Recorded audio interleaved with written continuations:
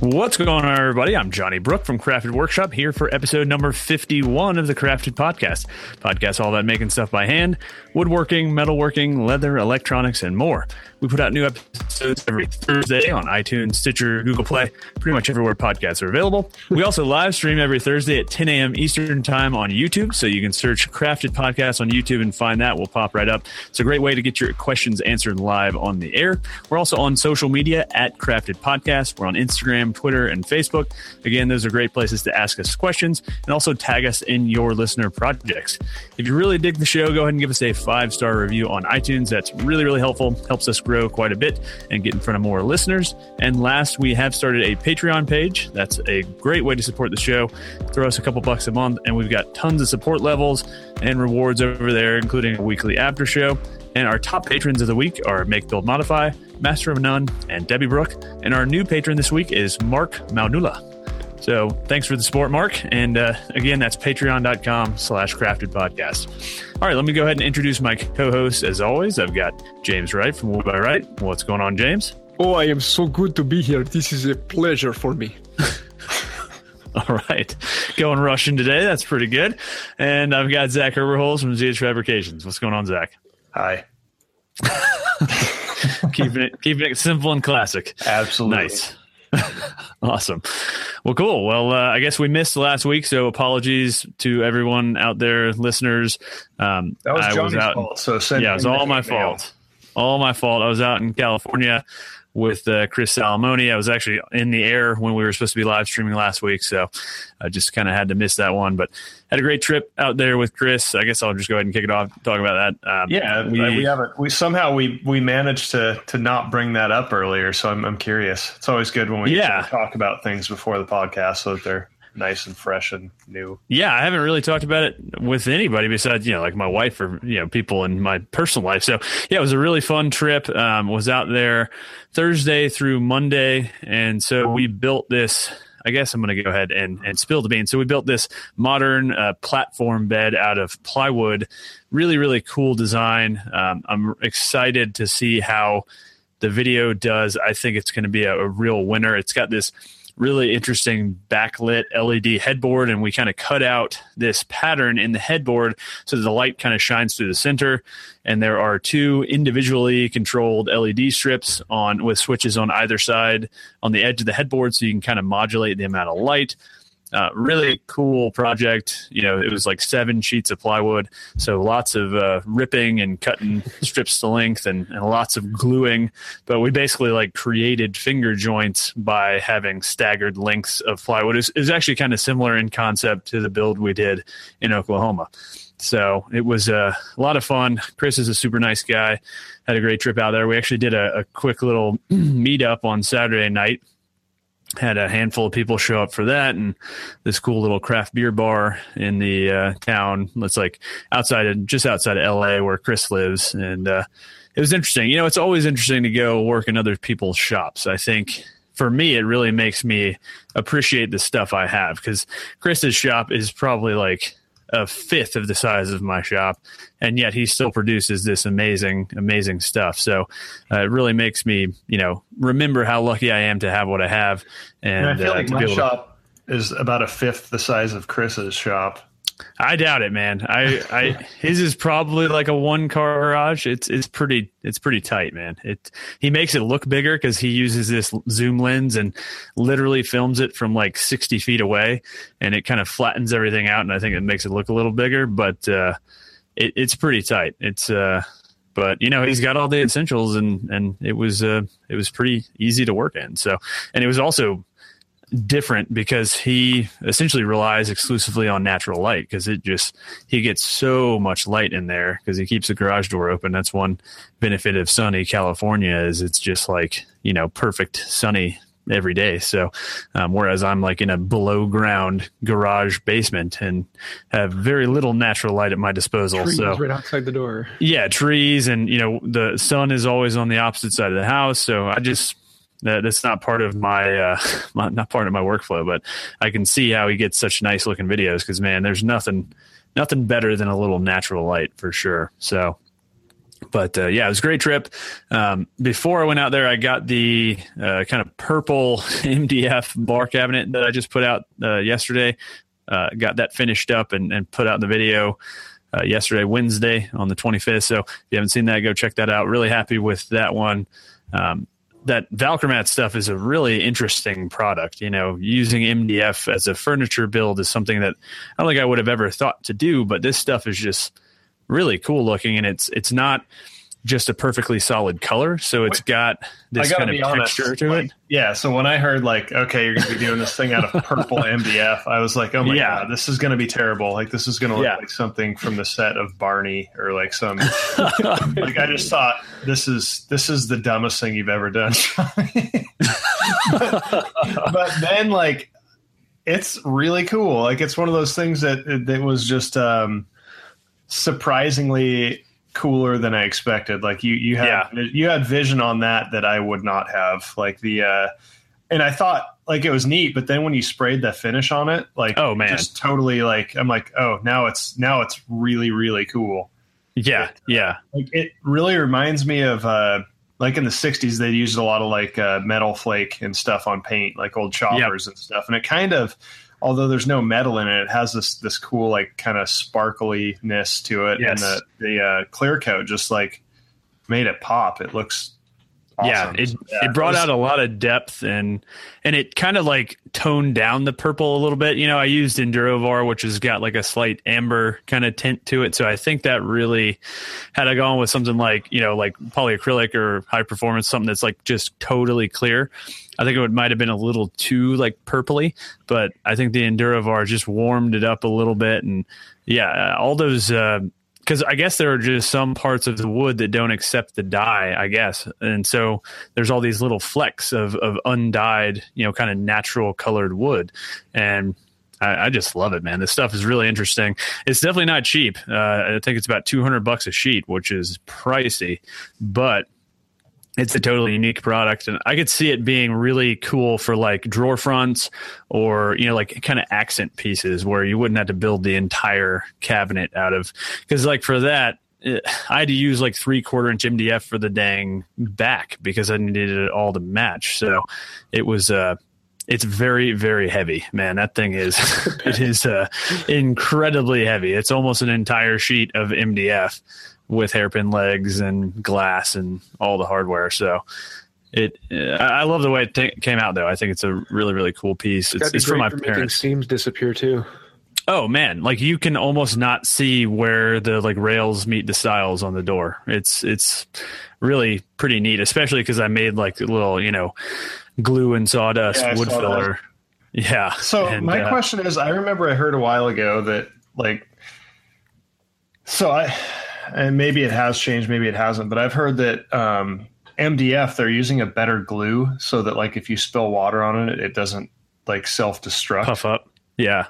I don't know if that's true or not, but I come from the age of where like you dump water on your bookshelf, and if the veneer is peeled off in the corners from the cheap furniture that you bought and water gets in there, like it just self-destructs. Like you'll come back. I always associated that with like particle board, not necessarily, because I feel like the substrate of like a lot of the crappy furniture we had growing up was more like bigger particle chunks, you know, like a traditional particle board rather than like a compressed sawdust like MDF. But I mean, I think either way, I think you're right. So it's funny you bring that up. So in addition to this sheet of Valcromat, this Trinity Innovations company shipped to me. They shipped a sheet of this stuff called Tricoya, which is a outdoor rated MDF.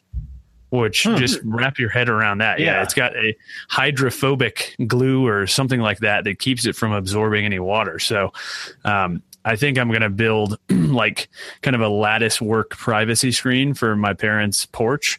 And I think that's going to be really neat. Either paint it to match or just leave it natural. It's kind of got this nice kind of beige color to it. And I don't know, man. I love finding new products like this that like most people didn't even know existed. Like I'd love to do some stuff with bamboo plywood because I think that stuff is really gorgeous, and it just adds this textural element or, you know, kind of distinct look that brings it out from the normal, you know, hardwoods or hardwood plywood options that you have traditionally. So Yeah, excited to work with that stuff in the future. But that's most of what I've been working on. Starting on the assembly table today. That's going to be a big build, but I should have that done by next week. So what about you guys?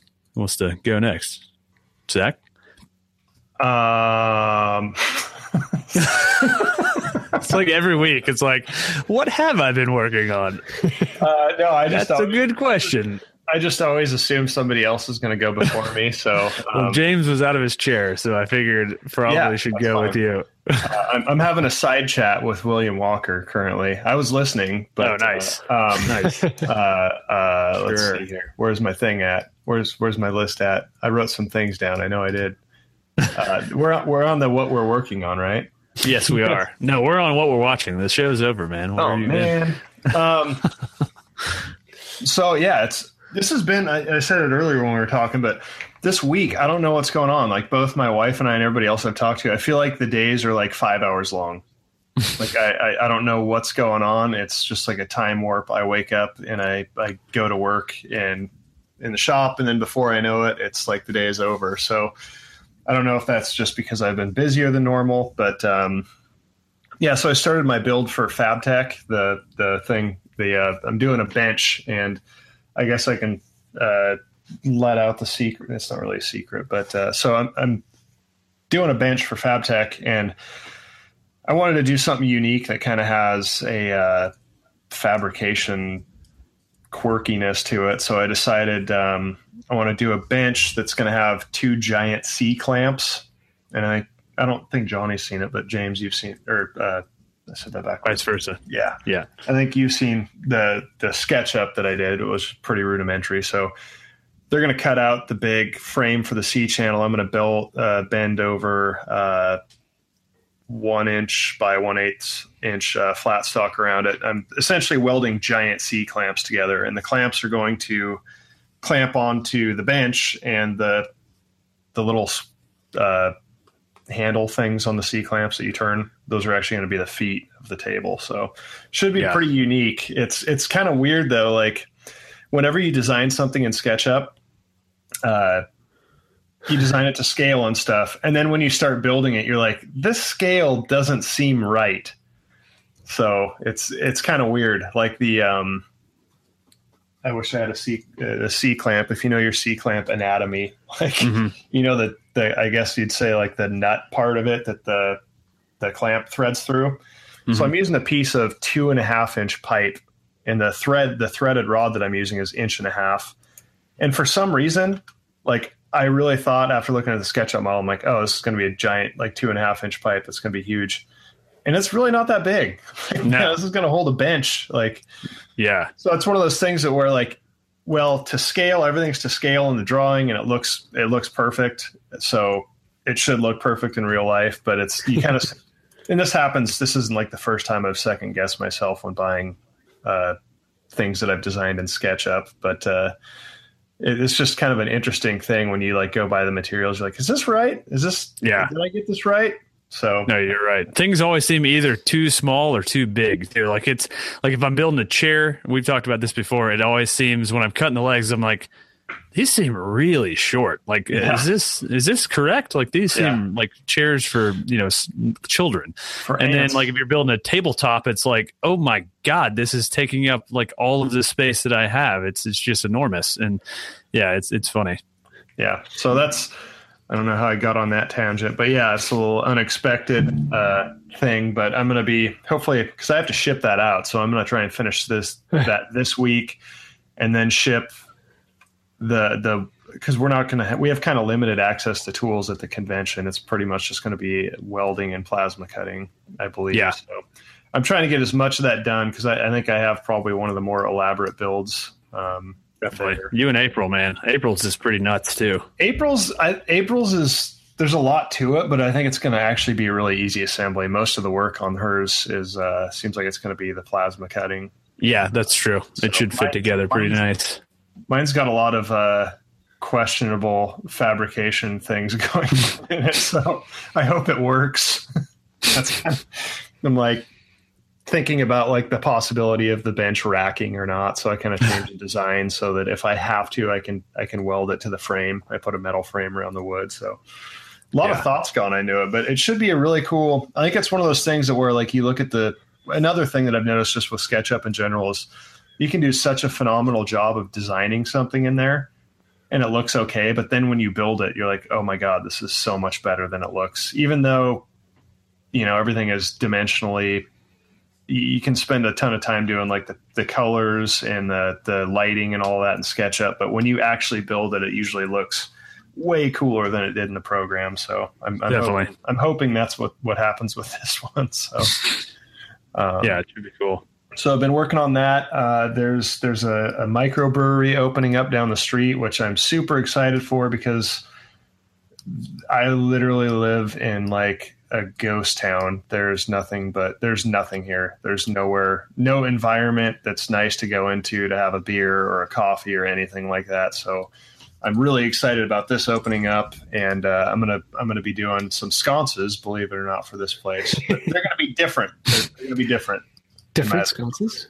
Good, man. Yes. Ride the sconce wave, the sconce hype train, man. Milk it for all it's got. Yeah. Well, so this one I really want to do like copper and like brass and black and steel, some combination of those things. I just feel like it's a classic look, and since it's a brewery, I just feel like it would look at home. So I'd like to do something with that. I have to design that, and possibly I might end up doing tables and even the bar for that place. So we'll see how that goes. And also there's another bar that I'm going to be possibly doing some work with Bushmills there. So we'll see we'll see what happens. It's been busy, a lot going on. Nice. And how about you? My world has been all about flooring. Let's see. Let's start with installing the flooring. I decided to do the stupid thing and install it all by hand. And I got that done, and I thought, great, I'm over the hump. Now let's just finish this. But first I need to plane it down and scrape it, get it nice and flat and smooth. And I figured, that might be about 2-3 hours worth of work. 10 hours later, I'm about 3/4 into the job. Oof. And I'm thinking, this is crazy. And I videoed the first hour or so of work. And then I started realizing how much this is really going to take. And I started getting frustrated with it. And the camera showed up less and less. And by about 1/3 of the way into the project, I don't even have the camera in the room anymore. I'm chewing myself out for doing this. And as much as the installation was backbreaking bent over, the planing was far more, because it was like doing mountain climbers. Oh yeah. Because you can't put all your weight out on the plane, so you have to have your weight back on your knees, but you have to push the plane away from you. And once you get out there, you're kind of like cantilevered back out there. So you're kind of supporting with your abs and back on every single stroke. Yeah. And holy cow. That was far, far more than I was anticipating. But, I figured that would be a struggle, man. Because when you think about the leverage you get just from being able to stand up, you lose out on all of that being on the floor. Yeah. I also ended up having to put slightly different rubber on the bottom of my knee pads in order to get more grip, so I wasn't like pushing myself back against the floor. Yeah, that does not sound like fun. Not at all. So it is giant floor sanders. Yeah, exactly. I would have easier. That would have made your life. I would have planed for like 10 minutes to get the shot, and then cut to. It was great. It was super easy. I would recommend everybody do the whole thing by hand, and off camera you have the giant floor sander that you were returning to Home Depot. You could actually have it accidentally, like you forgot to turn off the record button. Yeah. Or me playing card got corrupted. Sander in the corner and have like digital scrambling and then like a quick clip of you using the floor sander. Yeah. That would have been that you're crazy, man. But all that being said, it turned out awesome. The floor looks great. Yeah, if you've ever been out shopping for hardwood floors and you find this flooring that's called hand scraped, and it's got like these grooves running down it. Oh yeah, that is not hand scraped. No, it's machine scraped. Machine texture. It's because this is the most buttery smooth flooring I've ever felt. It's phenomenal. I'm in love with it. Yeah. But yeah, once all that's done, then it's the finishing process. And I decided to go with Waterlox, which Waterlox has it's very, very potent in its smell. Yes. Oh yes, it is. And it's like the entire upstairs. And so I either put it on when my wife is at work, because it's really the worst for like the first 2 hours or so when it's wet and really heavily curing, or I wait until she falls asleep and then I put down a coat. Yeah. So they have a low VOC version. I was wondering if you had looked into that at all since you're doing it inside your house. I thought about it, but honestly, it does not affect me at all. Yeah. It doesn't affect me at all. And, yeah. So I actually like the smell of it. I really enjoy the smell of Waterlox. That's terrible for you, man. It's like harsh chemical fumes. I mean, so what I ended up doing was for the first coat, the really thick one where I wanted to put a lot on.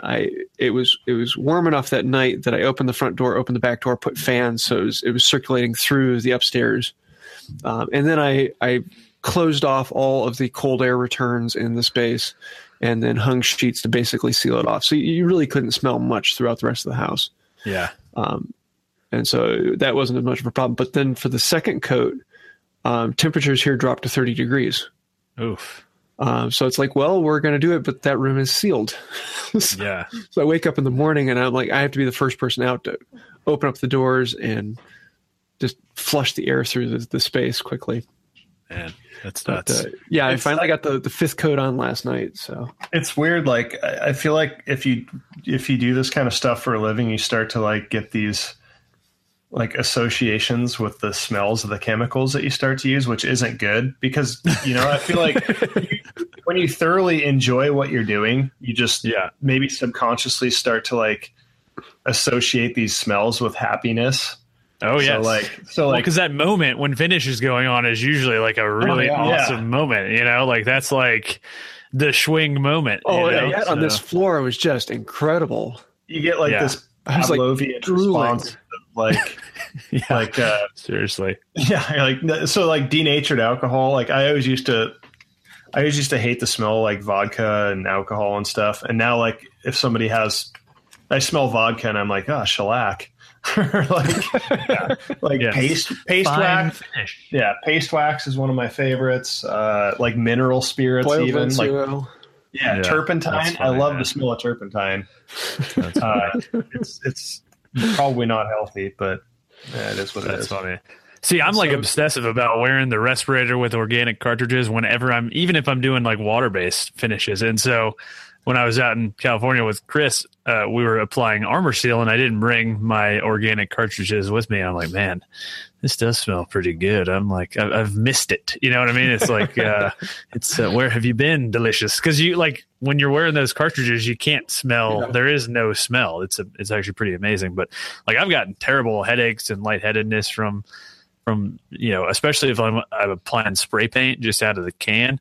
That stuff will wreck me. So the worst is lacquer thinner is like so brutal. I remember before I had a mask, like I was doing airbrushing stuff, and when I was shooting the clear coat on it, which is lacquer thinner and just spray lacquer.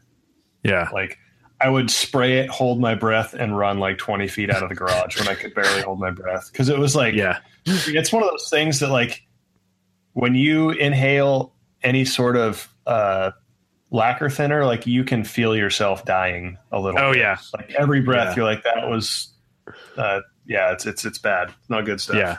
I've done one can of Rattle Can spray lacquer. It was like a Balin or whatever product and looks awesome. Used it on my the Nelson bench thing that I built, but it stank up not only my garage, but the entire like finished basement that shares a door with my garage. It was like I couldn't even watch TV downstairs because it was like that just ridiculous fume. It was Yeah, I'm good on lacquer. I'm really liking the waterborne stuff because of that, because there's like so little fumes. Yeah, urethane reducer's brutal too. Like when I shoot primer on my truck, like that's it's this weird kind of like cloying, like sickly sweet smell that like doesn't necessarily smell bad, but it like I remember spraying my truck and I took my dog for a walk around the block and I was a solid block away from the house and I could still smell it.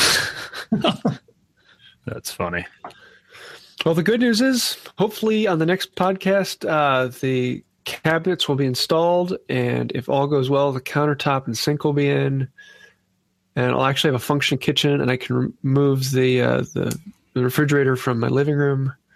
Nice. There's just something about a refrigerator sitting on carpet that just doesn't make you want to eat anything out of it. Yes. I could see that. Let's put it right next to your recliner. Yes. Would be convenient. Does anybody have recliners anymore? I don't. I do for the theater room. I feel like they've kind of like fallen out of fashion. I don't think there's such a thing as a good-looking recliner. I think that's why. Although, actually, my parents have one from like Room and Board or something. It's like solid walnut arms and legs with this like really nice kind of subtle, padding, the upholstery on it. There's some good like Morris style recliners, but I feel like that's something from like a, like everybody has a grandpa that like had their recliner that like nobody else could sit in because it was theirs. Yeah, and I feel like your whole house has to kind of be that Craftsman style, or else a Morris just sticks out because that's an intense chair. You know what I mean? It's a really cool chair, but it's visually it takes up a lot of, I think, like a lot of space almost. Mm-hmm. Yeah. I'll send you. I'm going to put a link to this recliner I'm talking about. It's actually quite nice. I'll throw it on Facebook and you can put it in the live chat because I like it. And it's very comfortable, which that's usually the thing. You have to sacrifice comfort for style with a lot of these things, Cool. Well, you sorry, did I interrupt you, Zach? You good? Yeah, I don't think I had anything else. Oh, I did put out a new video. The the industrial shelf. Yeah, that was good. I always forget to bring those up when I put out videos. For some reason. It's kind of important. That thing is, so the guy's going to come pick it up, I think, this coming Monday. And it's so heavy. It is, I think it's heavier than the desk I built for him. Wow. I don't know how. I have no idea how. It's like, I bet it's almost 300 pounds. Like it took every bit of my strength to like lift that thing up from its back to its front. Like I hit like the 45-degree mark and I was like, this is it, man. Like I'm either going to get this degree or it's going to come crashing down on the floor. So it's a beast. How do you find these people who will pick up? Cause I have never had a client not have me deliver it. And it is the worst. I wouldn't deliver the worst. Like they come to me, I would not, because this guy's in Daytona. So he's like, I think a couple hours from me. There's just no way I couldn't do that. I mean, I love my truck to death, but I don't think that thing is up for a 200-mile journey. That's true. At 50 miles an hour at like 4,000 RPM. It's just not going to happen. Yeah, true. Oh, I forgot to mention. So when I delivered, speaking of delivery, nightmare deliveries, when I delivered that dining chair and benches, or dining table and benches that I just finished, the walnut kind of butcher block one. Mm-hmm. So the guy had not measured the doorway going out to his sunroom where this table was going to go. Yes. Oh, indeed. It was like 3/4 of an inch too wide. And, it's all glued together. There's no disassembling this thing. So attached to the sunroom, he has a small deck that's about 20 feet off the ground. And we had to rig up a bunch of ratchet straps and freaking pull the table up and over the railing of his deck. This thing probably weighed, 90, 100 pounds. I mean, it's a ton of wood. Had to muscle it up and over. Miraculously, because we wrapped it in moving blankets, it didn't get a ding on it, and we made it happen. But what should have been like a 15-minute drop off turned into like a 2-hour, feat of engineering, and sheer strength. And it was, I really, really, really wish I had gotten it on video. And I think I was so horrified that we were going to have to do this that I didn't even think to do that. But it was no good. That was not a fun moment. That would be a good show topic, is just like nightmare deliveries. But I don't think I really had any. I think everything. Yeah, that's the worst I've had. I've had a few close calls, but I don't think I've had to. I used to deliver appliances for an appliance store in town. Oh man, there were a lot of fun stories with that. Yeah. That organ cabinet I built, I guess, almost flipped out of the back of my truck. It was so tall and heavy, like at its, top heavy.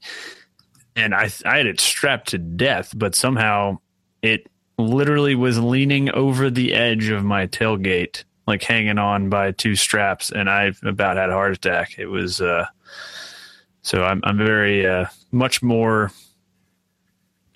obsessive about strapping things down now, but that was a potential. Like, if that had fallen out on the highway, I would have just given up and said, "Well, sorry, man. That's this is not happening."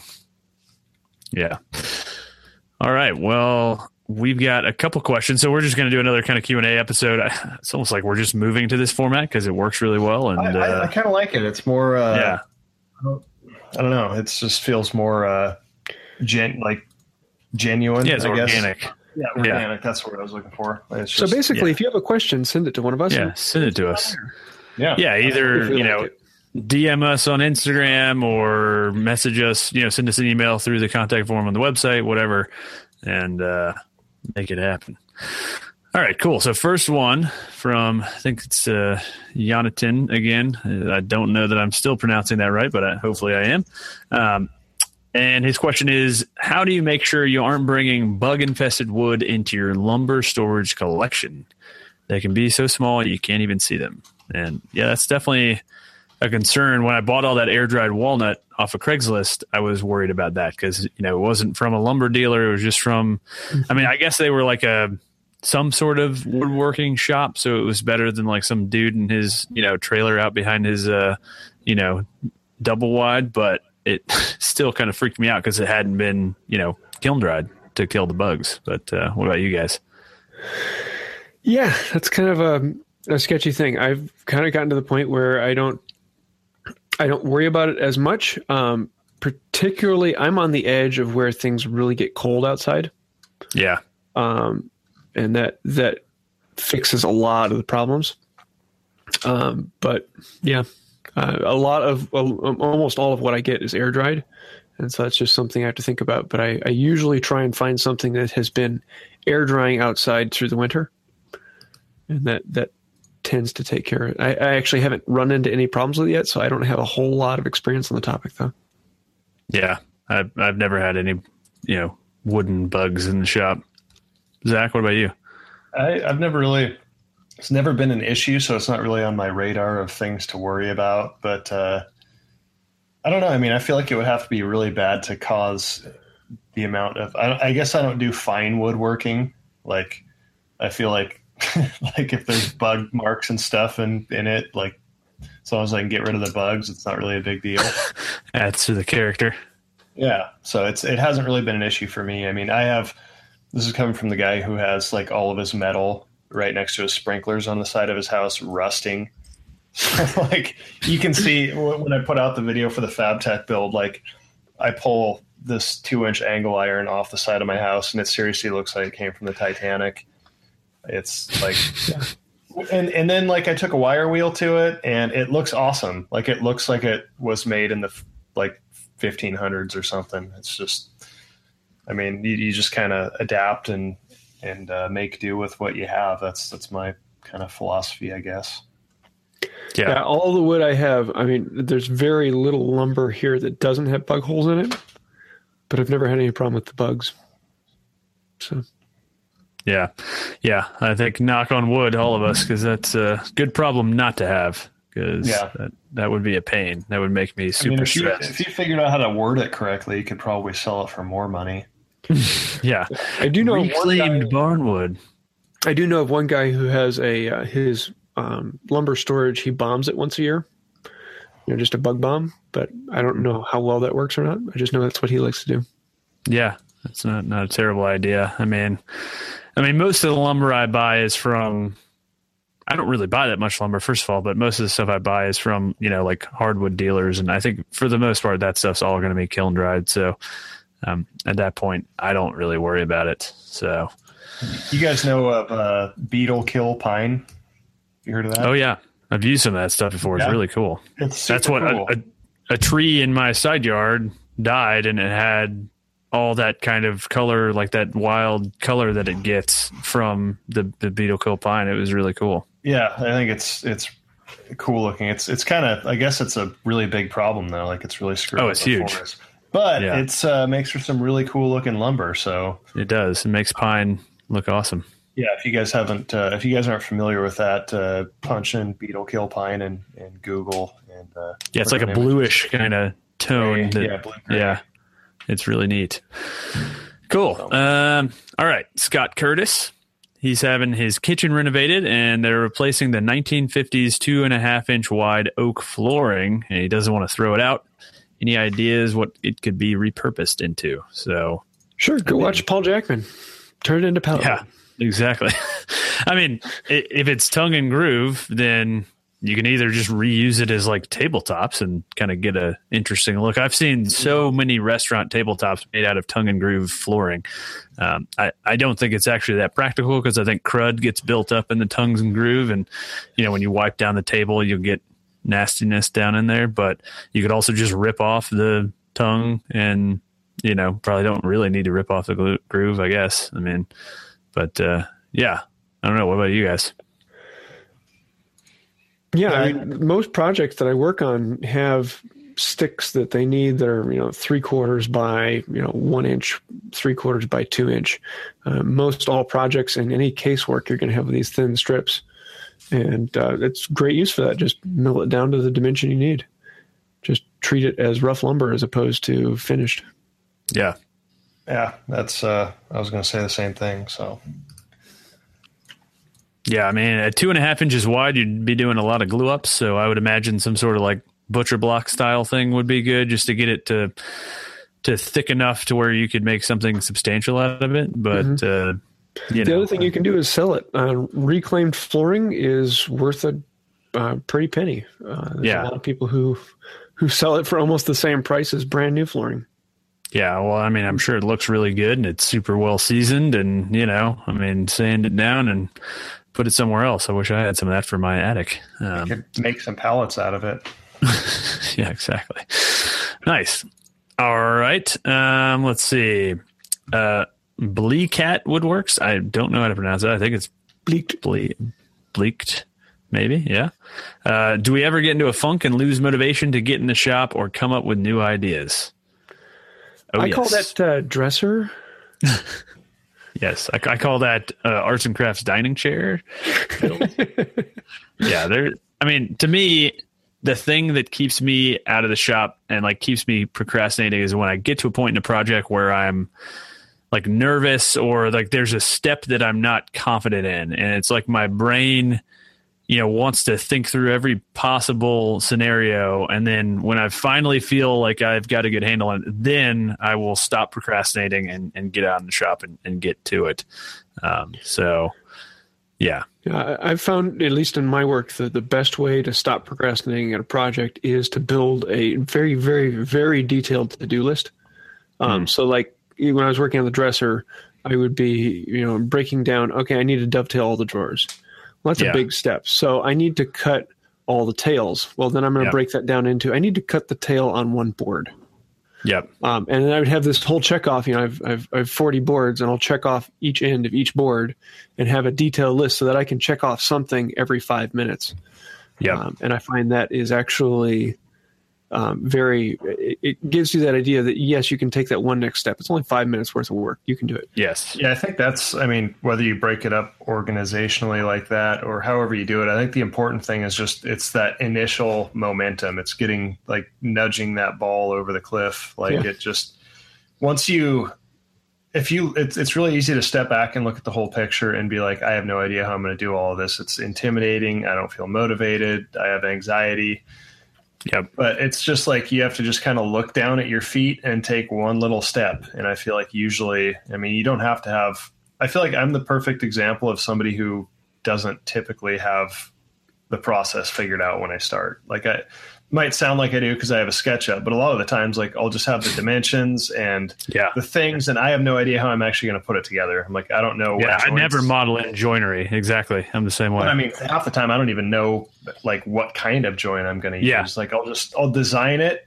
And I feel like if I try and go further than that in design, I'll never get there. But a lot of the times when you just go, okay, well, I'll figure that out when I get there. And usually you do. I mean, those things that seem really difficult and off-putting, by the time you start working towards them, they usually end up not even being a big deal. You're like, oh, that was really easy. Why did I even stress out about that? So I think the important thing is just to like get out there and do something. Even if you have a project to do, like go out and clean your shop. Like if you're too scared to start a project or you don't have the motivation, like get out there, put on some music, and just start cleaning your shop. And chances are, at least for me, like once you're out there and you're in the mindset and you're in the environment, like the motivation will kind of start creeping in. It's like totally. I never ever want to go to the gym. Once I'm there, I'm fine. Like once I walk in the door, like I'm okay, I'm here. But like I can't think of any time I've actually wanted to go. But I still do it, and once I'm there, it's not as bad as I thought. So, yeah, no, I totally agree that the cleaning up thing is a great one too. That is one of those things where you'll be standing there and you'll have everything nice and tidy, and it makes your shop a lot more inviting.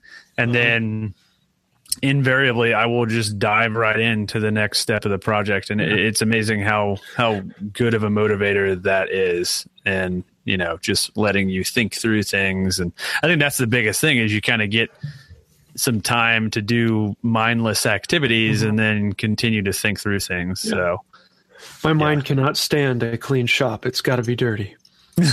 You'd be right at home in mine. I'm constantly cleaning it, but every time I get it clean, it's like, oh, and then I can work on this.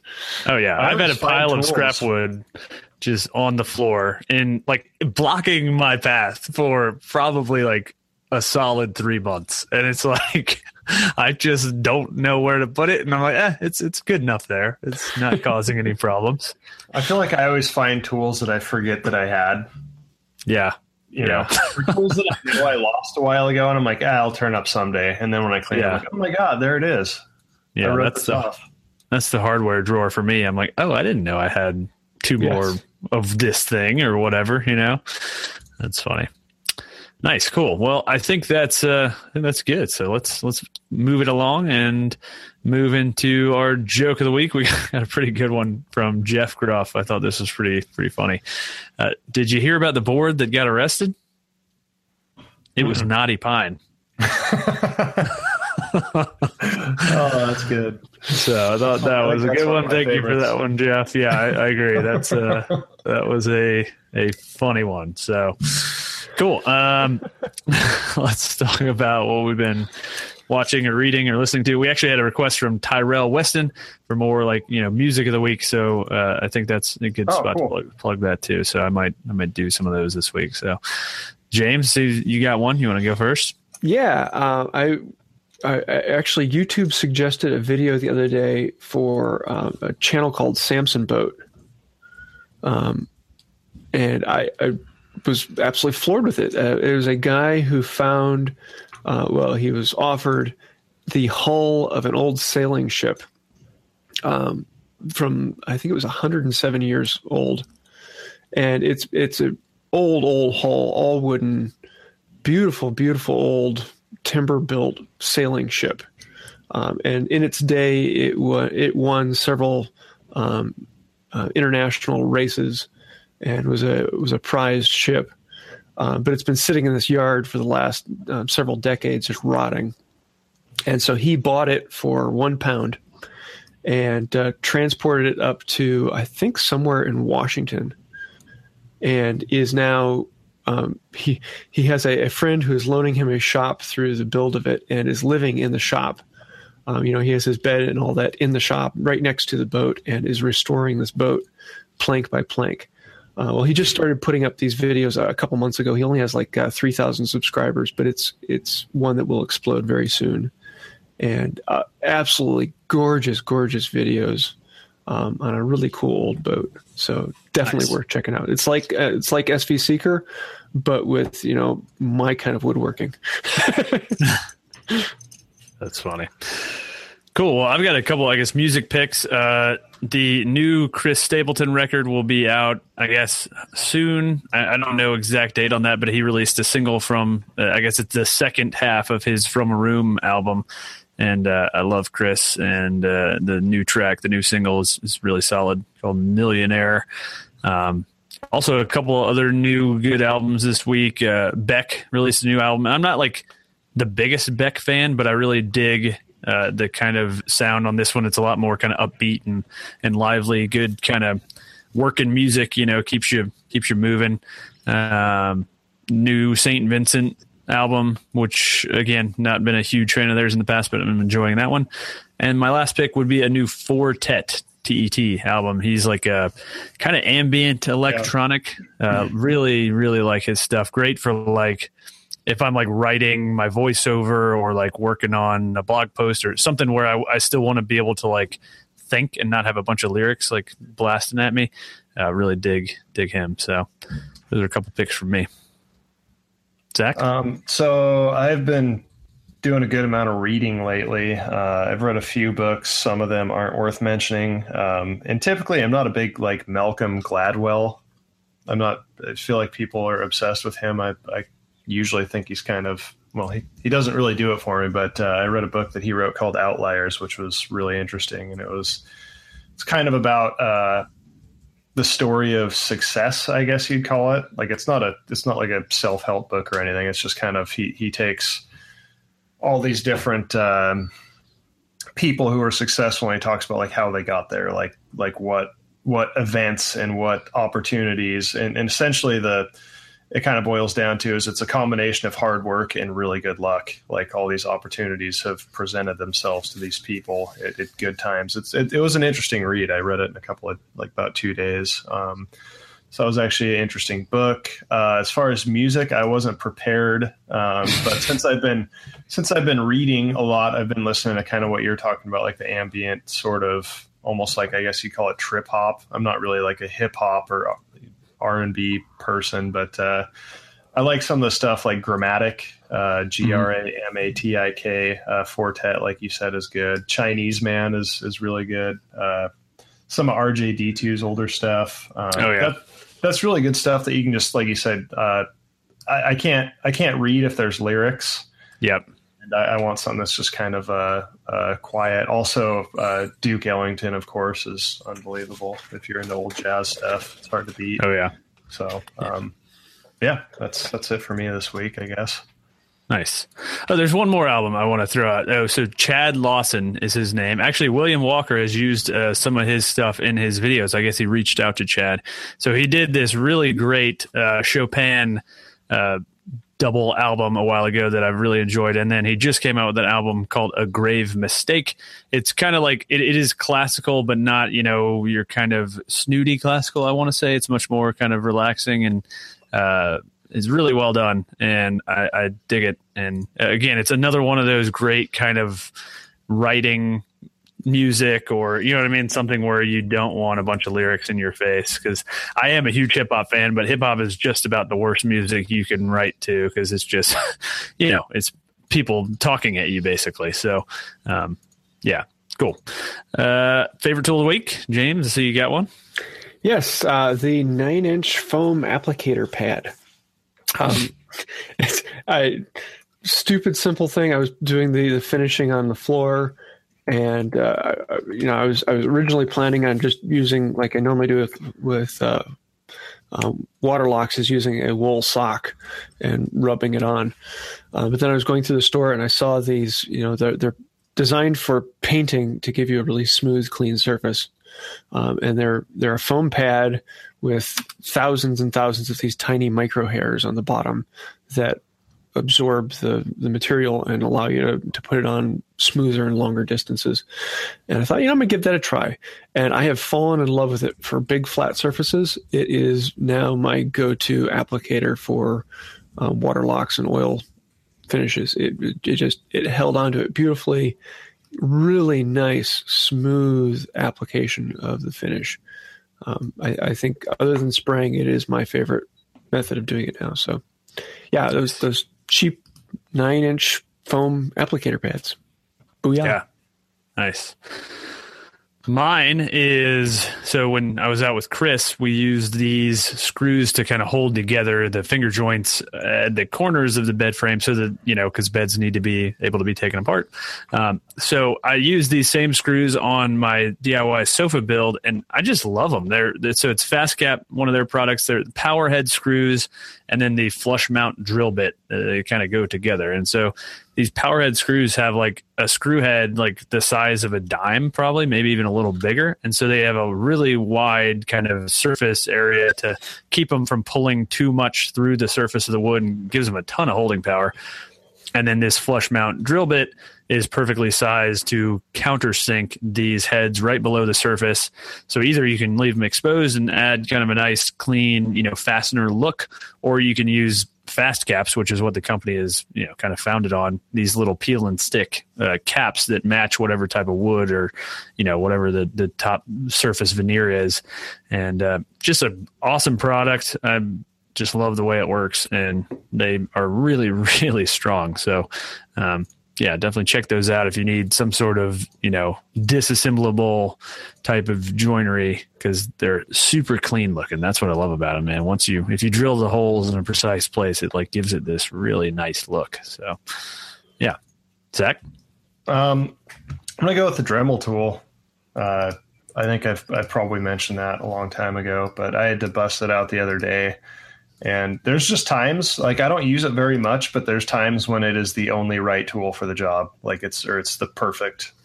Especially with like, I mostly use it when I'm doing metal stuff and I need to like grind out little tiny spots or little tiny holes, or enlarge a little hole or something. And sometimes it's an invaluable tool. So yeah. That's one of those tools. I have never owned a Dremel of any kind. And it's one of those tools that like I always see, but then I'm like, I don't know what I'd use it for. That's exactly what purpose it serves. It's one of those tools where like when you have it, like you'll find there's going to be times when you're very happy that you have it. Like you don't need it, but there's certain times where it's really, really useful to have. See, I keep wanting to reach for my flex shaft every time I'm doing like handles or anytime I'm doing compound curves.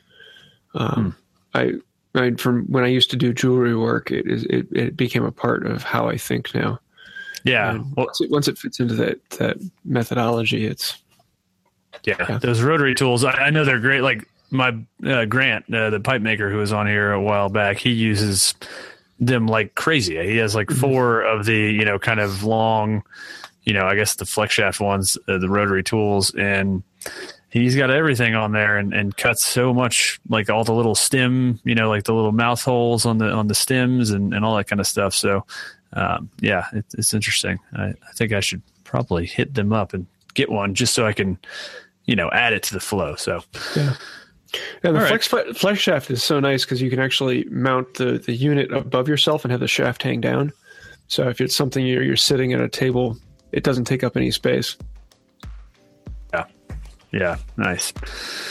All right, cool. Well, I think that'll do it for this week. So thanks to everybody for listening. Hopefully you enjoyed the show. If you did, consider giving us a 5-star review on iTunes. That's super, super helpful. Or supporting the show on Patreon. Throw a couple bucks there and help, keep the show going. So again, our top patrons of the week are Make, Build, Modify, Master and None, and my mother, Debbie Brooke.